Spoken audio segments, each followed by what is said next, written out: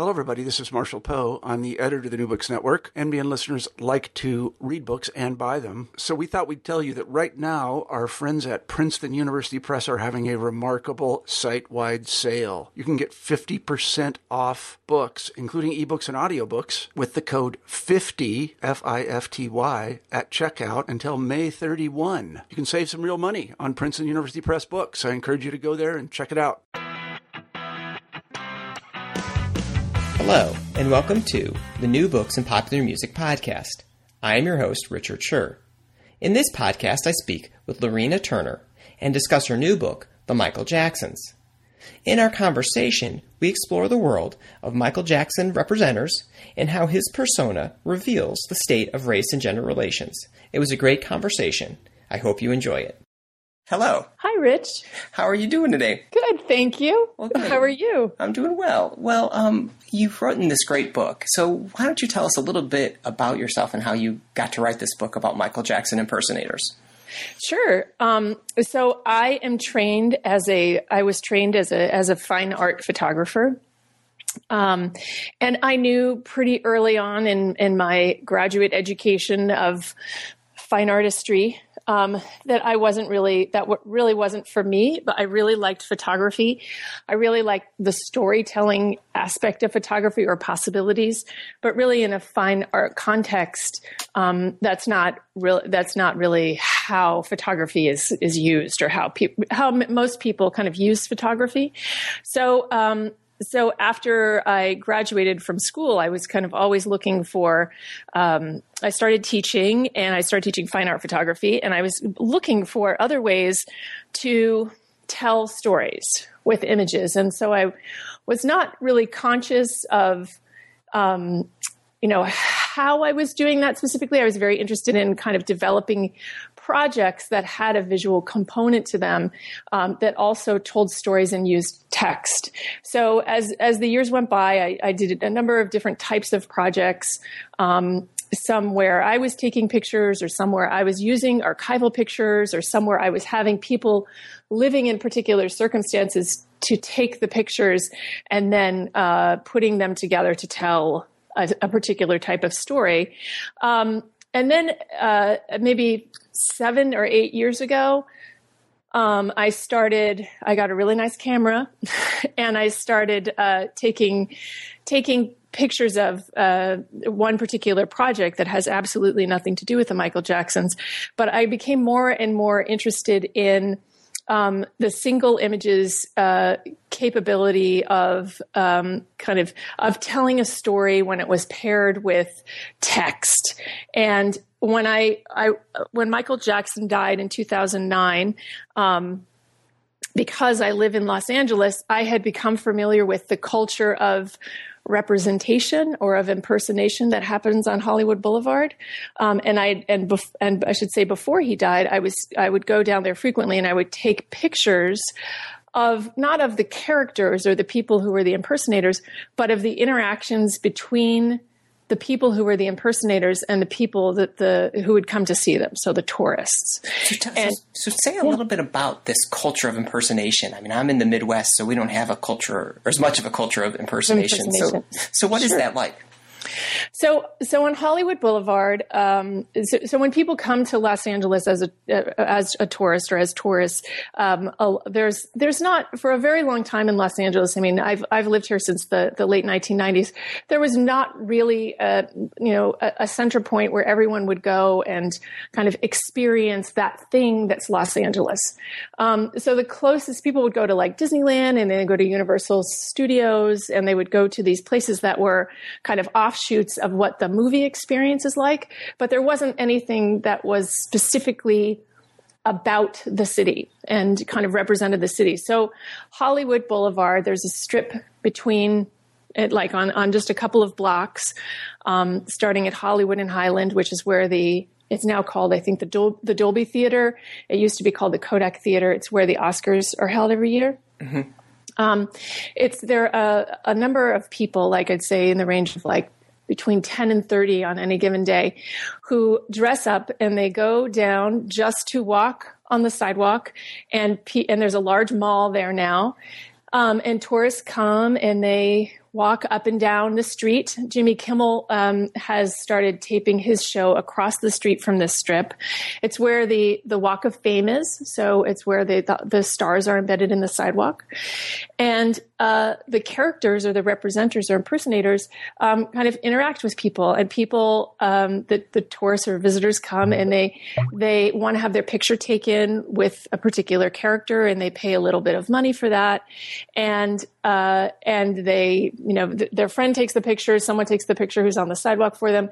And there's this really kind of interesting thing that happens. Like people, I think tourists feel as if they have really had some kind of unique experience that's specific to Los Angeles. And the representers many of them are actors or in some stage of kind of forming an acting career. They feel like they are kind of exercising a particular part of their craft. So who are some of the people what are some of the impersonators you see? I mean, obviously you see Michael Jackson. Who else is there? There's on any given day, there's a Marilyn Monroe, there's Transformer characters. Okay. So they're trademark characters. There can be like a Sesame Street characters like Elmo or Big Bird or Cookie Monster. Let me think. There aren't a lot of Disney characters there. The Jack Sparrow, I guess he's a Disney character, mm-hmm. but not like the Mickey Mouse kind of stable of characters. That's kind of it kind of runs in that gamut of characters from movies. So they can be actual people who the impersonators are impersonating, like Michael Jackson, like Marilyn Monroe, sometimes like Madonna, sometimes Elvis, those types of personalities. And then actual characters from movies where costumes are involved or a lot of makeup are involved. And all of these characters, what they're wearing are homemade. So the people who are doing the representation, they make them all. There's a Spider-Man. I've just remembered him. They make their costume and they wear it out. And it's a part of what's fascinating to me is that, or has been fascinating to me, is that the costumes are always in some state of degradation. Like there's, like the Spider-Man costume, it looks like he never washes it. So like the back panels are very, very dirty. And like the Jack Sparrow character, like his wig can be very matted with like tangled things on one side. No, they seem to not be aware of this as representers or as impersonators.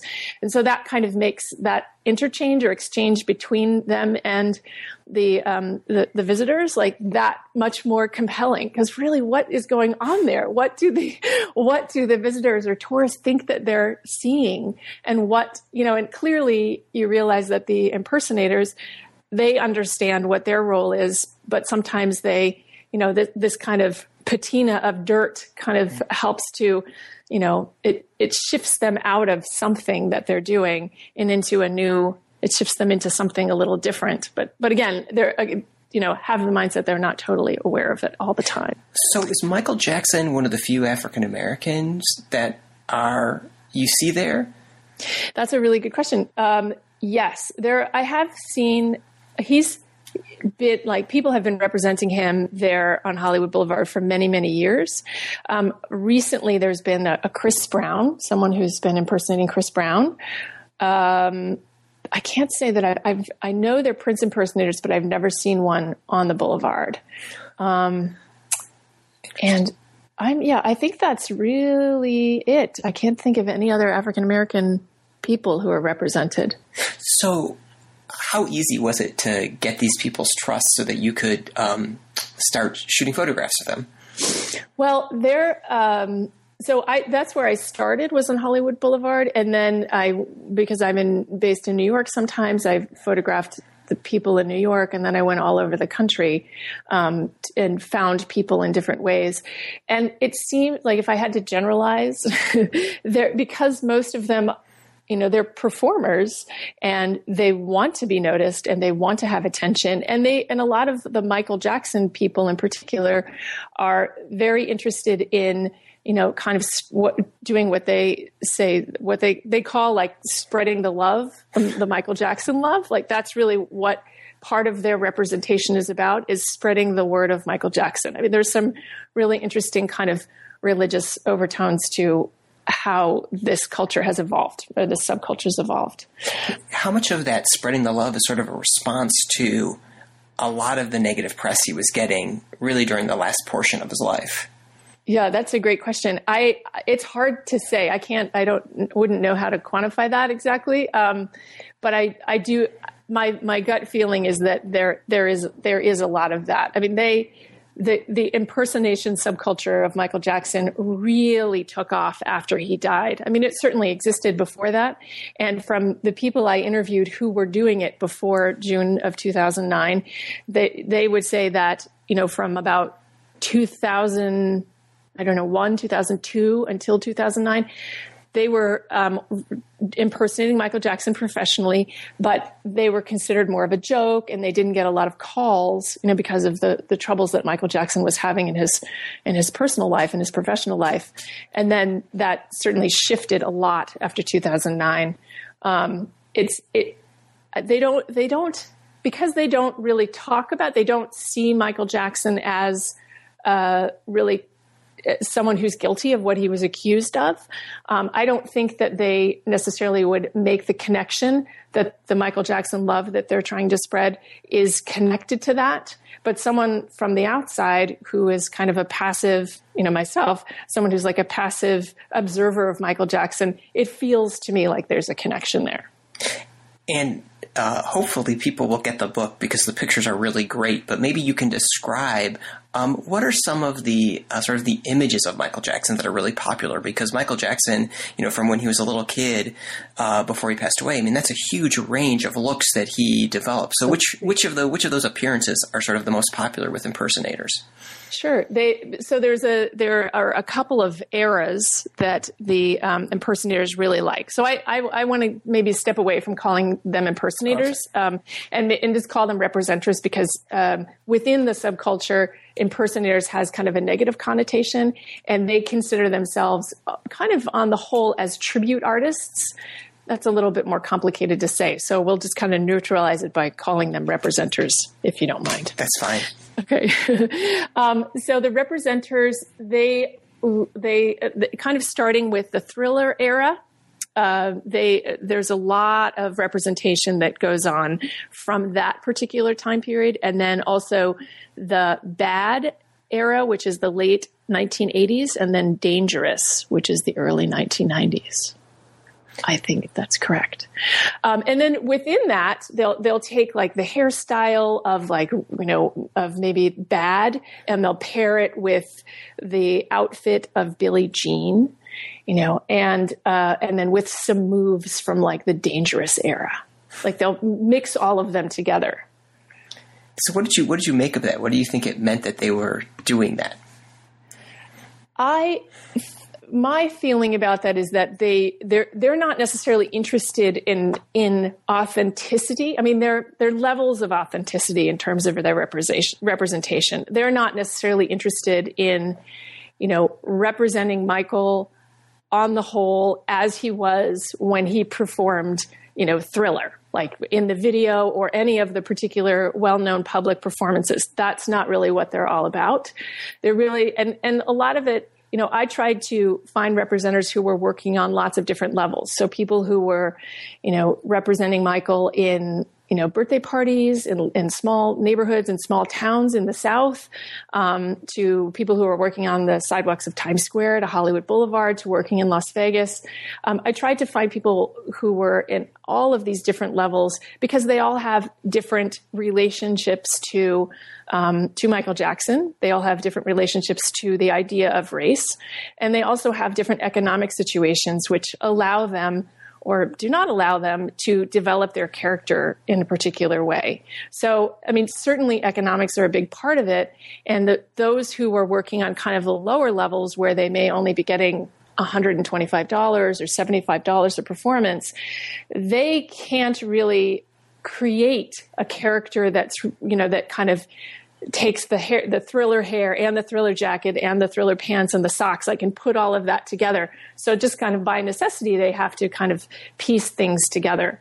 But for those performers who are, say, working in Las Vegas, who have a lot of money and they have a costumer, at their disposal, that costumer is the person who's dressing them is very concerned about, making sure that all of the pieces, the hair, the jacket, the pants, the shoes, even the makeup, like all of that is very representational of a particular music video or of a particularly well-known performance.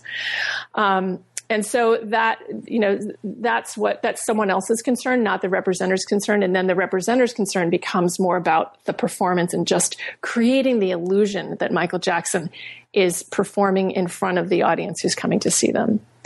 So I don't know if I kind of meandered in my answer there. No, I think that was good. Well, you talk about, in your book, you talk about quite a few different of these representers. One story that I think really stuck out to me was the story of Jovan. So can you maybe tell his story? Sure. Jovan is really a very, very interesting person. And I think I feel very lucky that I found him and that he was very welcoming and encouraging of me into his life and spending a lot of time with him, which I did when I was doing the field research for the book.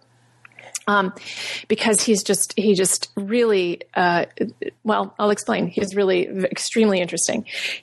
Jovan came from Haiti and in what seems to be the late 80s. He's doesn't ever, specifically mention time because I think he wants to remain an illusion to the people around him. So he'd never really revealed his age to me, but it seems to me based on how he was describing Michael Jackson that he must have come to the United States from Haiti in the late 1980s. And he was living in, I think it was Miami.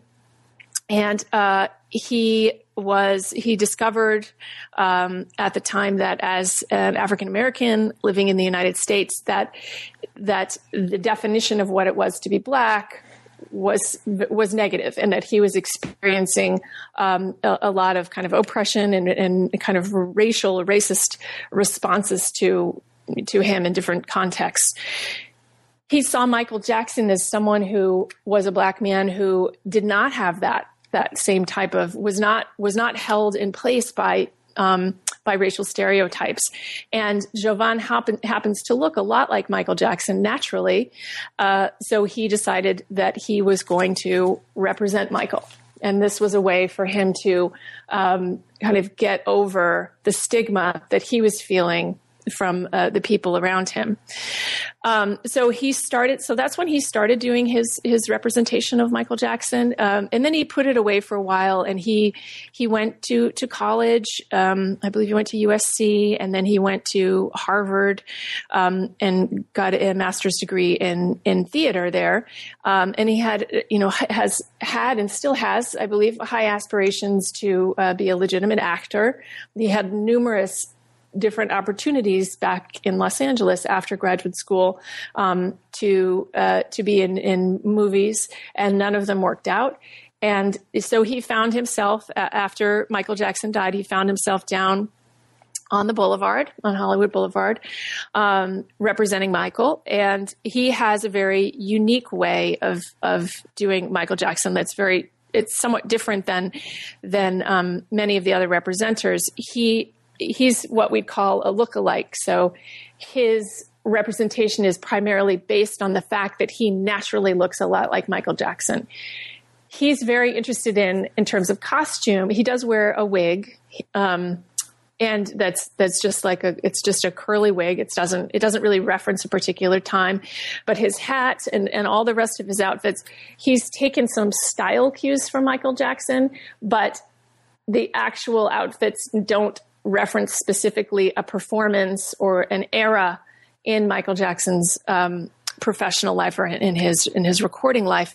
So say he'll go to the thrift store and he'll get like a tight black women's kind of knit shirt and some black pants, and then he'll get like an armband of rhinestones, and he'll put that on his bicep, and then he'll get like a lace collar and put that over the top of the tight black shirt, and he'll wear a couple of belts with it. And he's got a really unique and interesting style approach. But again, it's just to reference Michael Jackson. So he spent for a number of years, 3 days a week on Hollywood Boulevard. I think it was Thursday, Friday, and Sunday. And he would make anywhere from, I don't know, in the range of, I should say, $400 to $500 a day, which is really high. Most representers, be they Michael Jackson, be they Jack Sparrow or Elmo, don't make anywhere near that amount of money. So he's down there. He's on the boulevard interacting with people, and he tries to embody this kind of lightness that he feels Michael Jackson kind of exuded. So he interacts with people. He's very kind of kind. He doesn't talk very much. He asks for a little bit of money. That's part of the Hollywood Boulevard interaction, is that they're not allowed to charge for the pictures, but they do ask for tips. And then if a person is not willing to give a tip, then they won't allowed to have their picture taken. So he had a very kind way of doing that, and that's in part why he was able to make a lot of money, a lot more money than some of the other people on the boulevard. But he also is so very interesting because the color of his skin, he wears makeup. His skin is naturally, it's like a medium brown. I mean, it's not particularly light or particularly dark. He wears makeup to kind of unify the tone. But he is, of all of the representatives I met, and this is why he's so interesting, is that the response that people had to him, or a number of people had to him on the boulevard, was based in the color of his skin. So he would say that, and I didn't see this specifically, so I'm going by, what he told me in interviews, is that African American people would come up to him and he said they would deny me. That was his term. They would deny me and say, you're not the real Michael Jackson. I'm going to go down the block to the lighter skinned Michael Jackson and be photographed with him. And Caucasian people, or, just non-African American people, really flocked to him because in their mind, that's who Michael Jackson was. Whatever that kind of they were seeing, the clothes he was wearing, they were seeing the color of his skin, they were seeing the whole package. It's hard to know, but that was really who his audience was. And Jovan, he's a very intelligent man, a critical thinker, aware of his place as a Black man in like American culture, a lot of that having to do with his history as being Haitian and coming here. He started taking notes and he started writing down these quotes that people would tell him about his skin color, about, and how it relates to Michael Jackson, and so he collected over 2,000 quotes of people in response to him, which is pretty fascinating. They would come up to him and they would say something and he would take out his BlackBerry and so he'd break character right there, on Hollywood Boulevard and just type it into his BlackBerry. And then, later he'd go home and he's compiled a very nice website of all of these quotes that give real insight into people's perception of Michael Jackson, and also the way that he is hearing race kind of filtered through Michael Jackson. One of the things that's fascinating about looking at a lot of the pictures is that not all of the representatives are African American, and to kind of give maybe an opposite extreme, maybe talk a little bit about Jen Emerson. I'm not sure how her last name is pronounced. Sure. So Jen is Caucasian, and she's in her late 30s now. She's probably 39. She is from a small town. Sometimes she says it's Florence, South Carolina. Sometimes she says New Zion, South Carolina. I think New Zion is a smaller town than Florence, and so she may say Florence because it's larger and people will see it on the map. But that's where she came from. That's where she grew up. It's where she got married, and she's raising her kids there. She has always had a great affection for Michael Jackson, as she describes it. And she had a series. She went to college and she studied graphic design at a community college and got her AA degree. And then after college, she took on various jobs, like as a florist or as she worked for a long time in the DuPont factory, the local DuPont factory there. She was there for about 10 years. And then the factory left. Right. So she lost her job. So she decided at that time that she was going to try representing Michael Jackson to make a living. It also happened to be a time when her marriage was breaking up. So she co-parents with her ex-husband, and her ex-husband does give her child support, but she is because the children are living with her. You can imagine, is really, primarily responsible for their financial well-being and making sure they have everything they need. So that is how she makes a living, is as Michael Jackson, performing at parties and events and family reunions and just whatever she'll be hired for. She performs almost primarily. I cannot even say that I know of an exception that of her audiences are African American. So. And I found this to be, and I do find this to be incredibly interesting. I spent a lot of time asking her when I first met her about what that was like, how that felt, like how do people see you as Caucasian representing Michael Jackson and also being female and representing Michael Jackson. And she has absolutely no comments. She said she's never had an issue. No one's ever said anything to her about the fact that she's Caucasian representing Michael Jackson at all. Even within that particular cultural dynamic, she's not heard anything. And she said that she's heard things because she's a woman, and that sometimes has made her more vulnerable in certain situations. But absolutely nothing about race, which is pretty fascinating. So to kind of follow up on these two stories, what do you think? What did you learn about sort of race and gender and sexuality and how Michael Jackson is perceived today and how people understand him? So my original kind of question when I went into this project was, what is this thing called Blackness, and how is Blackness represented? And, that's a little bit of a strange territory for someone who is white and privileged and, doesn't necessarily, doesn't have a cultural reference point for what any of those things really mean, except from a very outside perspective. And I was really looking at people who were representing Michael Jackson, who were in their late teens through their, say, late 20s. And I was very interested in how, particularly in the area of Michael Jackson, there seemed to be this fluidity of identification where, Caucasian people are representing Michael Jackson, Black people are representing Michael Jackson, Latino people are representing Michael Jackson. Like all of these different people from different racial and ethnic backgrounds are representing Michael Jackson. And I did a number of surveys, or surveyed a number of people, I should say. And when it came to that, when I asked them about race, it mattered absolutely nothing to them about, that they were coming from a different background or the same background representing someone who is African American. That had nothing to do with it for them.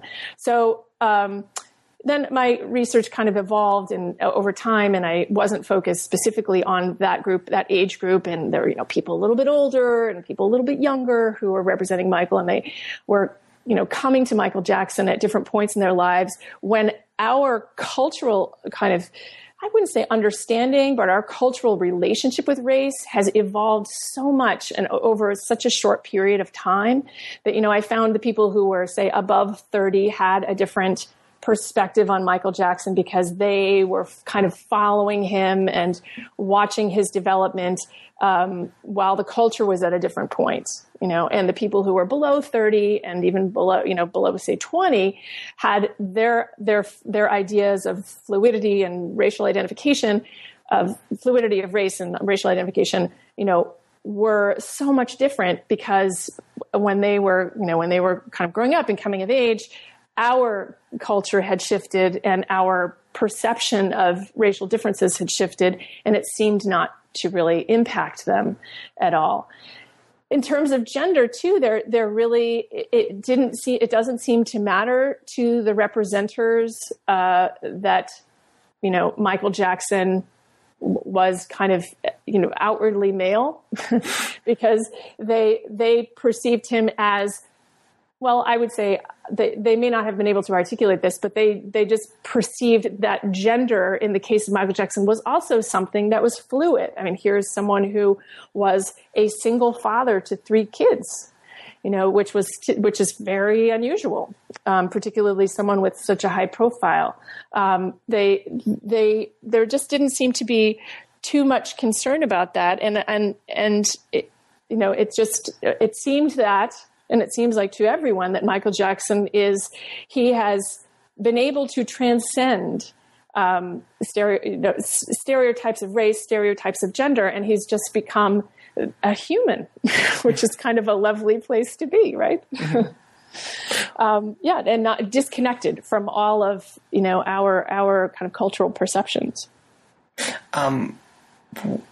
And although this wasn't the direct focus of your study, I was really curious if you had a chance to speak with the people who participated or consumed these representations. What kinds of things were they saying about the representers? Yeah, that's a really good question. I didn't talk to people who were the recipients or in the audience for the representers, and maybe that's a failure of the study, but I really felt like there was so much material just in the representation itself and what that meant and the whys of it all. And then of course, and just in the observations of the interactions between the representers and the audience, from the representers' perspective, that just consumed all of my study time. Yeah. So. Well, I think this will probably betray my age a little bit, but my favorite Michael Jackson album was always Off the Wall, and from like 1979-ish, I think. And it's kind of like that disco era Michael Jackson. And was that Michael Jackson represented very much among the representers, or am I just too old? You know what? That is my favorite Michael Jackson album too. I just re-downloaded it maybe 2 weeks ago, as I heard one of the great singles off of it that I hadn't heard in a long time on the radio, and I went, that is such a great album. And I should say too, I liked Michael Jackson in the 80s, which is when he kind of had his most kind of dominant influence. I really liked Thriller a lot, but I had, fell away from him as someone that I would listen to on a regular basis. So, right. So coming back to coming back to Off the Wall was kind of an interesting thing. No, there was only one person who represented Michael Jackson from the Off the Wall era. And he did so because he realized that nobody was doing that. So he's like, here's a unique spin on my Michael Jackson. I can have him wear that great outfit that he wore with with black with like these rhinestone vertical stripes on his shirt and on his pants. And that's what he's wearing. One of the costumes he's wearing in the book. And he made it himself, of course. Because it's not even there are Michael Jackson costume supply companies. Wow. Like where you see them, they kind of emerge at Halloween, right? Because Halloween is now so kind of closely entwined with Thriller, with the song and the music video for Thriller. So I do see like on Amazon that, it'll pop up like 3 weeks before Halloween. If you send on Amazon, like there will be a little kit that you can buy that has like a jacket and a little black fedora and a white glove, a single white glove. And then like these like, sequined kind of over socks that you can put over your socks, So that's like the low end version of the costumers. But in Asia, there are a number of different high end costumers, but they don't make the Off the Wall era clothes. Wow. So that actually leads to two very different questions. How you suggested there that this is really an international phenomena of Michael Jackson representers. Do you have at all of a sense of what's going on in other countries? It is absolutely an international phenomenon, the representation of Michael Jackson. I know that I should answer, this is like a two-part answer. I didn't include anyone outside of the United States in the book and in the study that I did, mainly because I was so interested in Michael Jackson's connection to civil rights, and then the people who came to know Michael Jackson or kind of came to Michael Jackson at different points in his career. And Michael Jackson is almost in some ways like quintessentially American. And his story is an incredible American story. And so I really wanted there to be a contextual connection between the people who are representing Michael Jackson, who, is American, that they are living in the same type of context that Michael Jackson was living in. So that's one reason why I focused the study on people living in America. And also in terms of budgetary reasons, I could really only afford to visit the people in the United States, right? I couldn't go internationally, but other people outside of the United States found out that I was doing this project and were very eager, very, very eager to be a part of it. Can I come and photograph them, and can I come and interview them? And it seems that in the UK, there are a couple of very, very high end, like in terms of the quality of the representation and, the way that their appearance is, just their facial appearance and their hair, very high-end representers who live there, and then there's some in South America, and I know there are a few in Southeast Asia. So I know that there are pockets of people. I'm sure it's much more. There are many more than I'm aware of. But again, I didn't seek them out, so I can't say. I don't have a good sense of like the density kind of per country or per continent. But I certainly know they exist, and it would be a great secondary study to interact with those people, because I'm sure that their perspective on Michael Jackson is probably so very different than people living in the context of the United States. Yeah. So so this may actually pick up a thread that we had started talking about earlier. You talked about, in your last answer, about how Michael Jackson is really sort of this sort of representative of sort of the civil rights America or civil rights gains. Can you maybe expand on that a little bit more about what you found about him as an example or an illustration of where we are with civil rights today? Sure. So Michael Jackson started performing with the Jackson 5 in the mid 1960s, and then got a record deal after a performance at the Apollo Theater in 1968, 1969. So, and then he and his brothers got the Jackson 5 cartoon show, the television show. Did you ever see that? I did.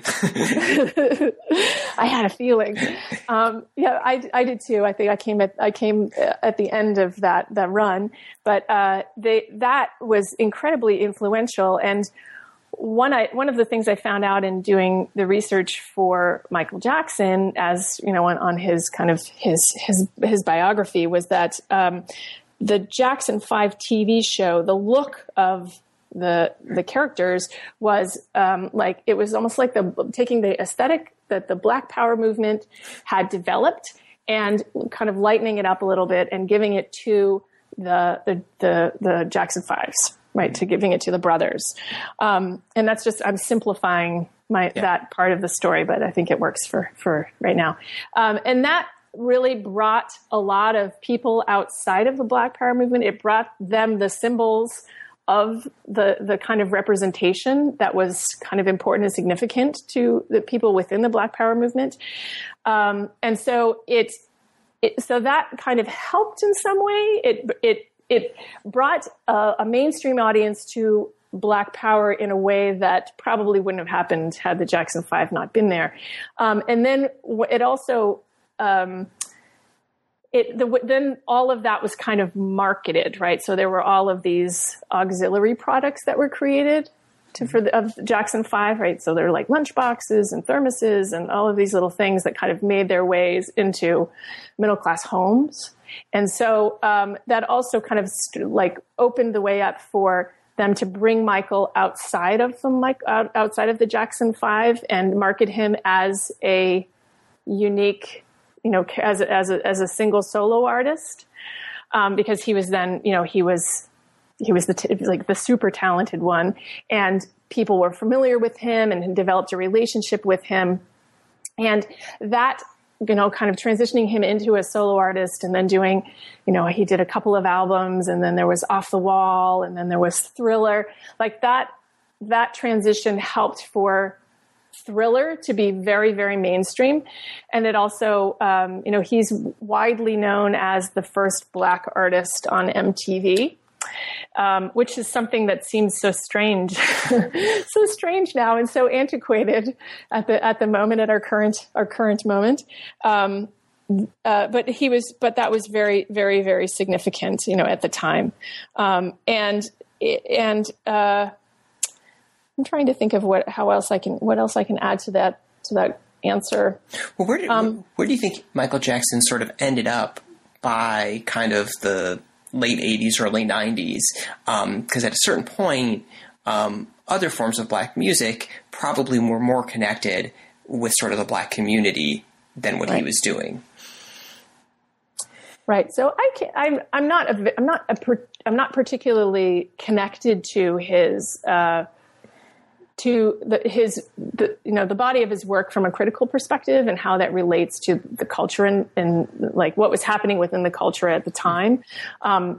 Mainly I was looking at Michael Jackson's work and how the representers were interpreting that work. Mm-hmm. Like in the later parts. I mean, up until kind of how I structured the book, or how I was thinking about the book, was to take, Thriller, the album of Thriller was so incredibly influential and brought, in some ways, but Black music was such an important part of our popular culture landscape and our popular music landscape. But that album just really kind of, allowed for so many more African-American artists to perform and to be taken kind of seriously as artists and not kind of on the fringes, or not, wrapped up in this idea of Black musician, I think. But after Thriller, because he was then kind of had a lot of visibility and there was a lot of, mainstream attention, I'm actually very disconnected with how that kind of influenced and is connected to other artists. So I can't really answer your question. That's all right. Well, the representers, how interested were they in sort of the full range of Michael Jackson history, or were they more interested kind of in the performance aspects of how to perform it rather than being sort of experts in his discography or something like that? There's a little bit of both. I mean, I definitely found some performers who were extremely knowledgeable about his discography. And also not just that, but, again, as I mentioned before, every performance that Michael Jackson, every public performance or every concert performance that had a large audience or was designed for a large audience became a part of, and has become a part of, the repertoire of almost every representer. So, some of them will look at the 25th anniversary of Motown performance, which was 1982 or 1983.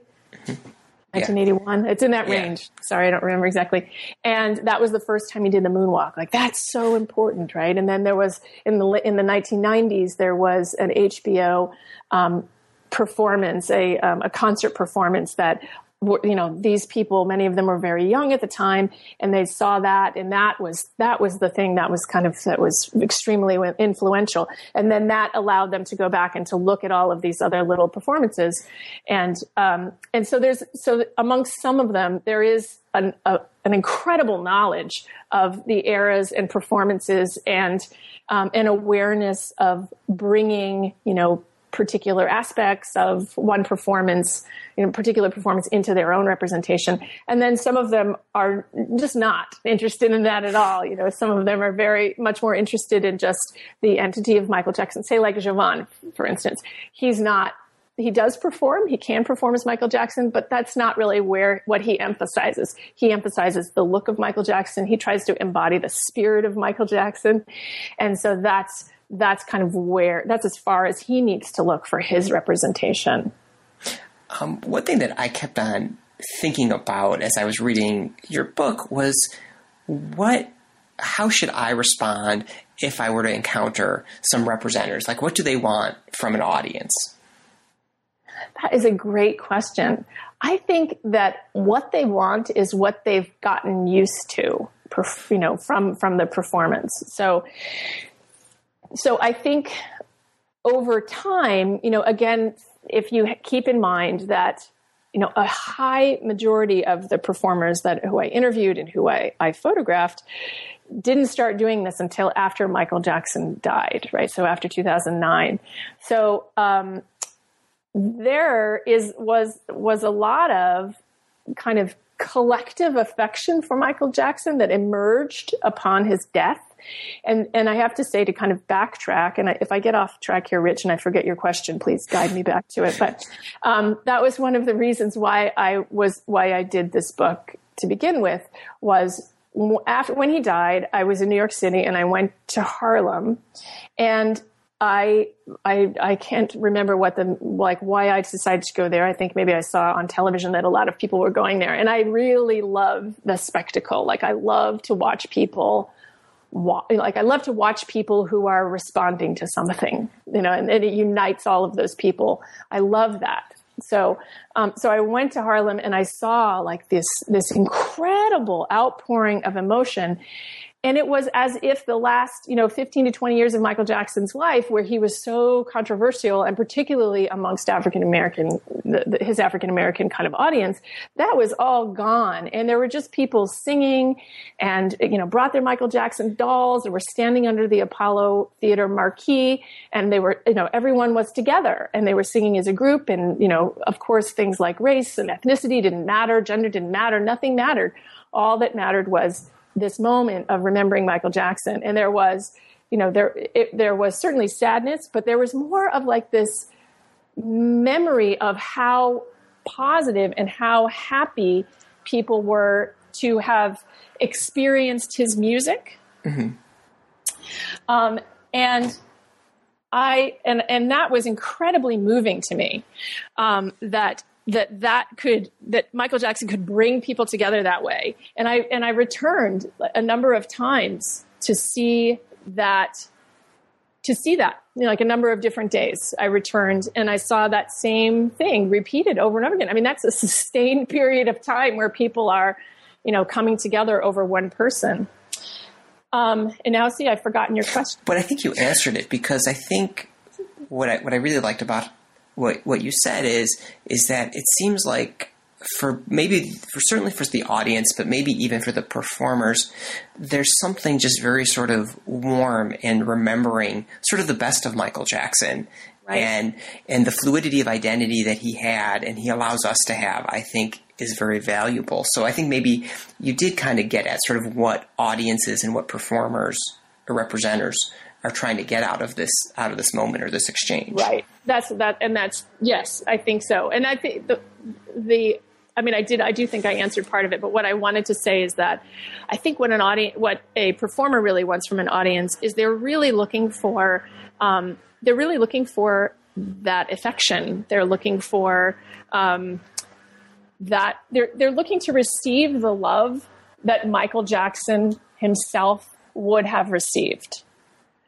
So, and I think they've grown accustomed to that interaction. And so that seems to be a natural thing. I think it would be very surprising to them if they didn't get that, at the end of a performance or a presentation. I think that's really what they're looking for. And I think they're looking for it for a couple of different reasons. I think they're looking for that so that it affirms their choice to be a Michael Jackson representer. And it also So it's validating their own personal choice, and it's also validating the place of Michael Jackson within, the culture. Like, yes, you have made a good choice to be, to represent Michael Jackson, but also Michael Jackson is definitely worthy of the fact that you're spending all, of your representation, if that makes sense. Yeah. Well, we have taken quite a bit of your time today. But before we go, I was wondering what you're working on now. Oh, well, that's very nice of you. I'm working on doing the publicity for this book. I'm also, I'm trying to bridge these two areas of photography and social science research, and trying to develop projects that, my evolution as a photographer, and I guess I would loosely call myself an artist, has been one where I now have been able to recognize and to develop projects that are very much unite still images with text in different contexts. So I'm kind of in the middle of doing a project in Rwanda that's about post-conflict communication between the generation that went through the 1994 genocide and the generation of people born after the genocide. So I've been twice and worked with a colleague of mine who is a communication scholar, and we've done like one part of that study, and we're trying to get grants to go back next year and do kind of a follow-up to that. And I'm taking the photographs for that and helping to construct the interviews. And then my colleague is implementing the interviews and then analyzing the interviews and then writing about that. We just had a show of that at the United Nations, actually, to correspond with the 20th anniversary of the 1994 genocide. So there's that. And then also because I live in Los Angeles and New York City, and I have a good friend who I've known for a very long time who's a paparazzo in Los Angeles.